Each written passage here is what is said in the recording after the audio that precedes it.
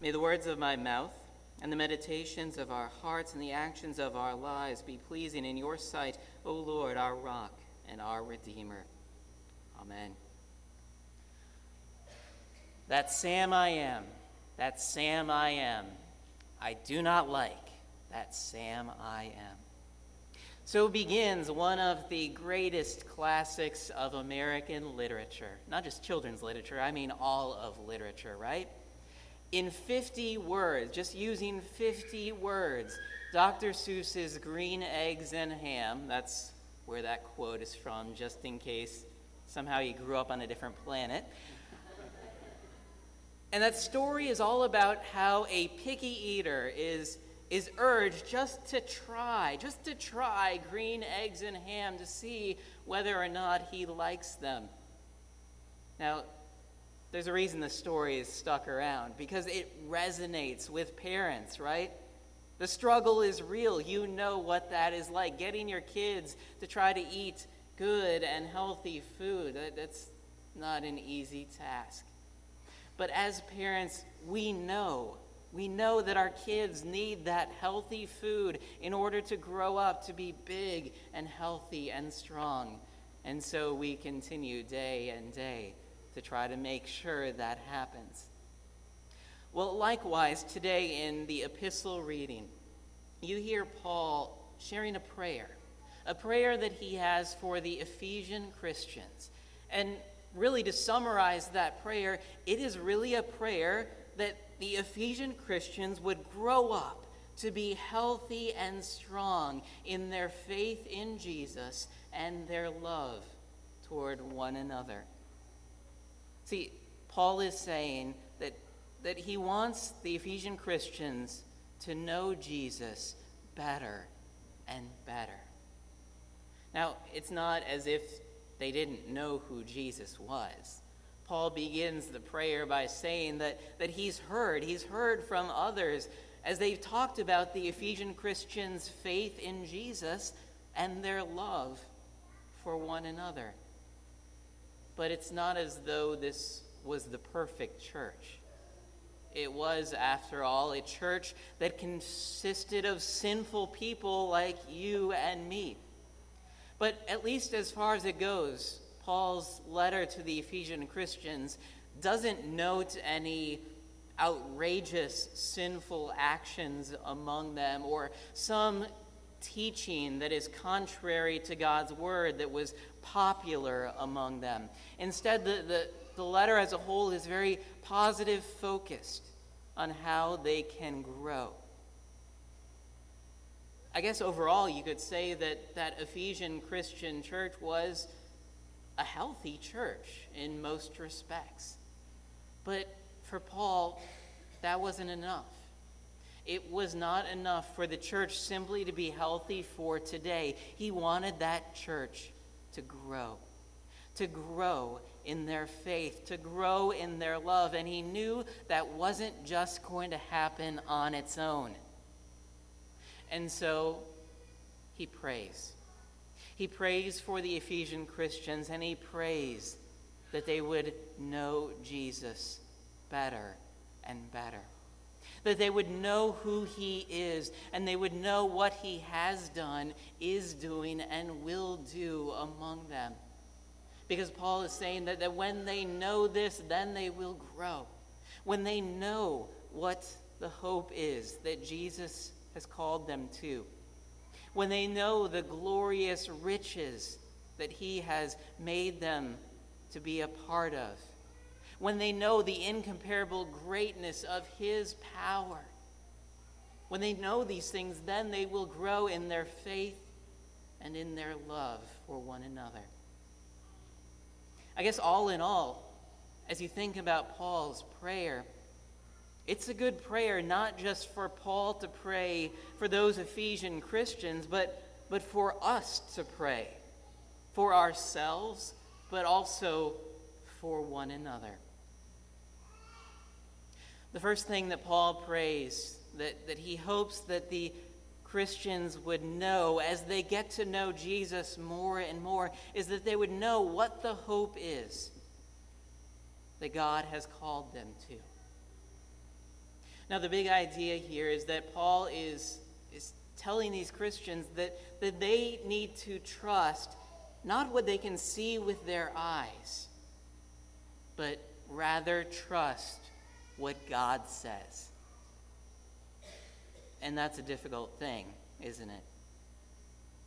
See, we live in a world where we are constantly bombarded by bad news. We live in a sinful world, and so that bad news is always with us. It's always around us, and it doesn't matter whether it's something you saw or heard in the media or something that you're experiencing in your own life.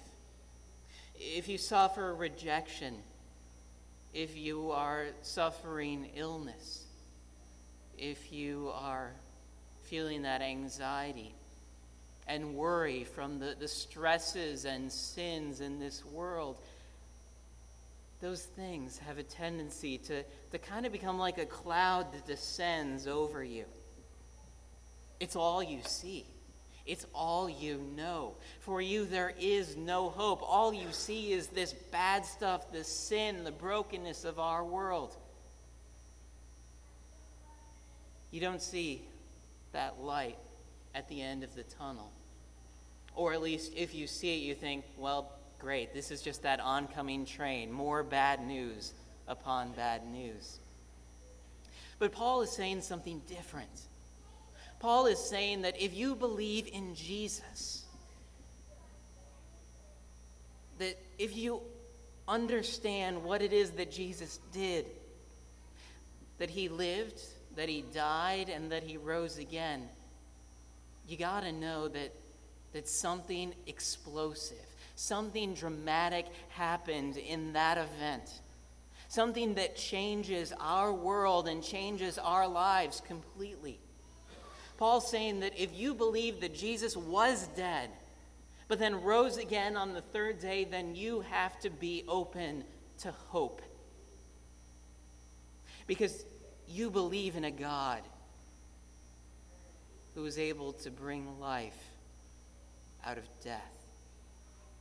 You believe in a God who is able to make what seems like a dead end, a no-win scenario, a place of hope, a place of change for each of us, a place of transformation. See, if you believe in a God like this, you believe that Jesus is that one who took not just your sin, but the results of your sin upon himself. And in its place, he gives you life. And as he gives you life, he uses you to bring those words of life to more and more people, to the people that you come into contact with. See, Christian hope consists of knowing that God is making all things new. God's kingdom has broken in to our sinful world, to that world of darkness, to that world of no-win scenarios. And God has brought you into that kingdom through your baptism, through faith in him. He has made you to be a part of that kingdom. And you know what? That means something. That means that your present circumstances don't determine your future. Your meaning is not found in your sin and brokenness. Your meaning is found in Jesus, and in Jesus alone. See, it's in Jesus that we have hope. But you don't know that until you know Jesus better and better. After praying that those Christians would know the hope to which we have been called, he prays also that they would know what this glorious inheritance is that God has made us a part of. And it's at this point in time that I have to say, I don't really know what Paul's talking about. Now, it's not as though I don't have any idea what he's talking about. It's just I don't know 100% what it is he means, because as I look at it, he could mean one of two things. Either Paul could be praying that those Christians would understand all of the blessings that God gives them. That is their inheritance. Everything that they now have because they are in Christ. That they have forgiveness, that they have eternal life, that they have hope, that they have salvation. It could be that Paul means that. But it could also mean that Paul's not focusing so much on the blessings that the Christians have because they are in Christ, but rather that they would know because they are in Christ, they are a blessing to the whole world, that they are God's inheritance, that they are God's treasured possession, that they have been adopted into God's family, that God loved them so much that he gave his innocent son over so they would have life. And yet, whichever of those two scenarios Paul means, there's really one specific focus, that those blessings that we have are blessings not just for us, but blessings to be shared with the world. See, in the Old Testament, God called the people Israel his inheritance, his heritage, his treasured possession. And so there is a little bit of an echo of that language. And as God called Israel that, it didn't mean that he loved Israel and he didn't love everybody else. It meant that he chose Israel to be the people through whom God showed his love and salvation to the whole world, and this was ultimately revealed in Jesus, his son. And if that's what God means, then we are those people.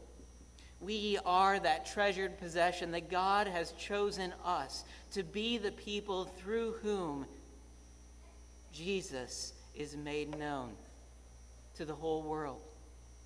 That we are witnesses of his mercy, of his grace, of his love, and of his forgiveness. But you don't realize that until you know Jesus better and better. Now, the final thing that Paul prays that these Christians at Ephesus would know, that as they know Jesus better and better, they would know the hope to which God has called them, that they would know the great riches that they are a part of. And finally, Paul says also that they would know what the incomparable greatness of God's power was that they have access to. But you'll notice that as Paul talks about this incomparably great power, he immediately clarifies what this power is, because he knows us. He knows who we are. As sinful people, he knows that when we hear that we have access to this great power from God, that we would think of it in human terms, in sinful human terms. That God is giving us the ability and the resources to do whatever we want. That God is like that magic genie, that God is in the business of simply making our dreams come true. But that's not Christianity. So Paul clarifies, what is then this greatness of power that we have access to? And Paul is saying that the great power that we have access to is this great transformative power that was at work in Jesus. When Jesus, who is the King above all kings, left heaven and put that great power aside so that he could take on our sin and our selfishness. And in its stead, he gives us life. That transformative power that we have access to, that God shares with us, is his forgiving power. His power to give those words of life to other people, to let them know that Jesus died for their sins, that in Jesus they have life, that in Jesus the last word spoken about us and over us is not our death. God gets the last word. And the last word that he speaks over us is that word of life. That word of life that we have because of what Jesus has done for us. See, that great transformative power assures us that God can change us. We sometimes look at our lives and say, we're stuck. We're in a dead end, that things couldn't possibly change, that we, hard-hearted and stubborn as we are, could never change. And yet the power of God is that power that changes us. God is making all things new, and that means he's making you new. See, you are not the person that you think you are. You are not the person that you see in the mirror each day. You are who God says you are. You are who God has created you to be. So in Jesus, you are no longer that sinful, selfish person. Instead, you are a life-giving vessel that God uses to bring his work to more and more people. But you don't understand that until you get to know Jesus better and better. You know, as I thought about all of those things that Paul was praying for, that he was praying for these Ephesian Christians, that they would know Jesus better and better, and that they would know the hope, the riches of the inheritance, and that power that they have in Jesus, I found that I started running out of words. That there wasn't enough time to say all that could be said in one sermon, and certainly not enough time in one Bible study.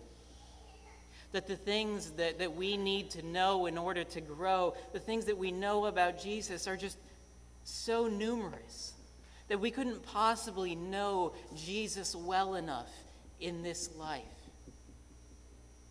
But then I thought, well, how long would it take to know Jesus better and better?